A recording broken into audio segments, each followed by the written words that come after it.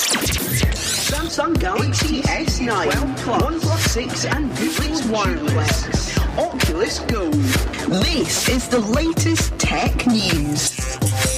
This is Tech Chat Friday News Update with your host, David Cannon. Alright then, we have made it to the most exciting month of the year for tech. It is October, it is the Friday News Update, episode 45. It is Friday the 5th of October, and already within just 5 days of the month, we have had big announcements from LG, Microsoft and Nokia. Let's get going. This is the Friday News Update, and first up this week, LG have announced their latest flagship phone, the LG V40 ThinQ. Yeah, the ThinQ thing is really pointless. I wish they'd stop doing that, but anyway, we are getting some incredible specs on here, and let's hope the actual phone is as good as it sounds, because it has a lot of promise here. So the big standout feature is the 5 cameras on this phone. 3 on the back and 2 on the front. So the 3 on the back are for taking different types of photos. One is just an ordinary camera, but one is a 2x zoom camera, and one is a 107-degree wide angle camera. And if you want to know the specs of these, we've got a 12-megapixel f1.5 normal camera, a 16-megapixel f1.9 wide angle camera, and a 12-megapixel f2.4 zoomed in camera. And you can actually preview each camera from the camera app, which is kind of cool. But this is really cool. This brings together the 2 best features you get on dual cameras on one phone. And of course there are some AI features in here as well, which are kind of useless. There is the AI cam, which improves the colour, and there is AI composition, which basically moves you and stuff around, crops it a bit to try and make the photo look cooler, apparently. I'm not really sure what that's about, but it is unique at least. And we've also got a wide angle camera on the front, 5-megapixel f2.2, as well as the normal 8-megapixel f1.9 camera, so you can take wide angle selfies. And there is Cine Shots, which basically lets you create kind of little animations, little GIFs, but with some of it moving and some of it not. So you kind of shade in the area that you want to be animated, and the rest of it stays static, and it creates this pretty cool effect. We've already seen this on Motorola phones, and it is pretty cool, so that's good we're getting that here. Also, the rest of the phone is really, really good. We're getting a 6.4-inch OLED screen, which is going to be pretty good.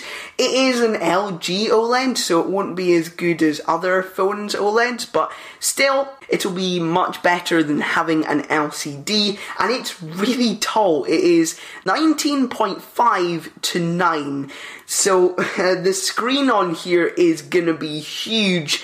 Also, we're getting a QHD resolution. We get the obligatory Snapdragon 845 with 6GB of RAM, should keep it running smoothly, and a 3300 mAh battery, which should be alright.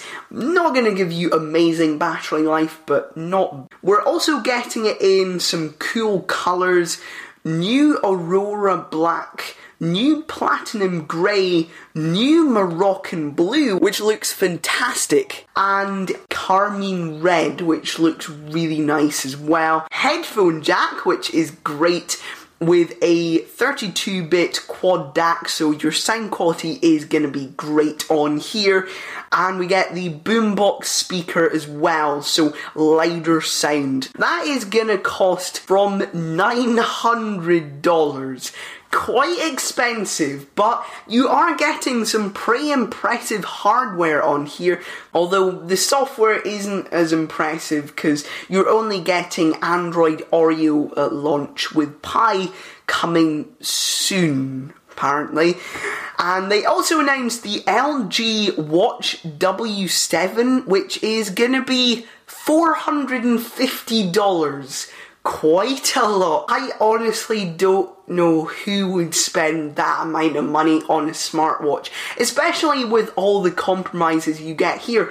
You don't have a heart rate sensor. I mean, come on, LG, that is a serious flaw for a smartwatch. You're not getting NFC, not many smartwatches have it, and you are getting IP68 waterproofing, but you are not getting the latest Snapdragon Wear 3100, it's the old Wear 2100, which is still decent, but not quite as good. The main selling point here, though, is that it has physical hands on top of the LCD screen. Not OLED for some reason, but you've got physical hands that show the time, and the point of these is once you run out of battery, which will last 2 days apparently, it can keep running for 3 to 4 more days without the screen, just those hands telling you the time. And it can last apparently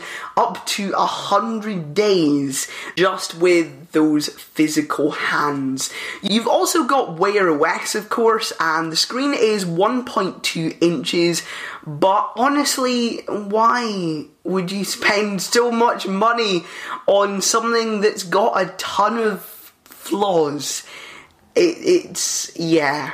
Anyway, no UK pricing or release info yet for either, but the V40 is out in the US on the 18th of October.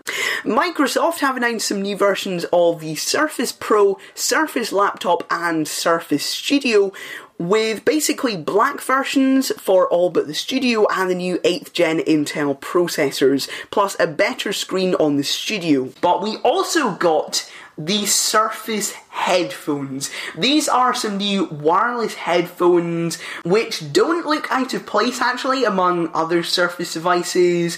They look fairly cool, and on each side is a little dial you can turn to adjust the volume on one side or adjust the noise cancelling on the other. You're also getting Cortana on these, which you can talk to through the headphones. Up to 15 hours of battery life, which is very impressive, and you can get nearly an hour of music in 5 minutes of charging. Pretty good there. And also there's going to be something called Swift Pair with Windows computers. Not entirely sure what that is, but it sounds like it will be very fast to connect to a laptop. They are going to cost $350. No UK release by the looks of it yet. The Surface Pro 6 is going to cost £879, released on the 17th of October. The Surface Laptop 2 is going to cost £980 and will be released on the 16th of October. And the Surface Studio 2 is not coming to the UK as well, but it's going to cost $3,499 in the US when it gets released on the 15th of November. And finally, Nokia have announced a brand new phone called the Nokia 7.1, and yes, unfortunately it does have a notch and also a huge chin, as well as dual cameras on the back. Those are 12 megapixel and 5 megapixel. 8 megapixel camera on the front, and you're getting a notched 5.8 inch Full HD screen, which is LCD. You're getting a Snapdragon 636 with either 3GB or 4GB of RAM. You're getting Android One, which is great. That means stock Android and fast updates. And there is a really nice glass back on this. The Nokia 7.1 is going to cost £300, which is a really good price for those specs, and it's going to be released on the 18th of October. That's it for now. Thanks for listening, and goodbye.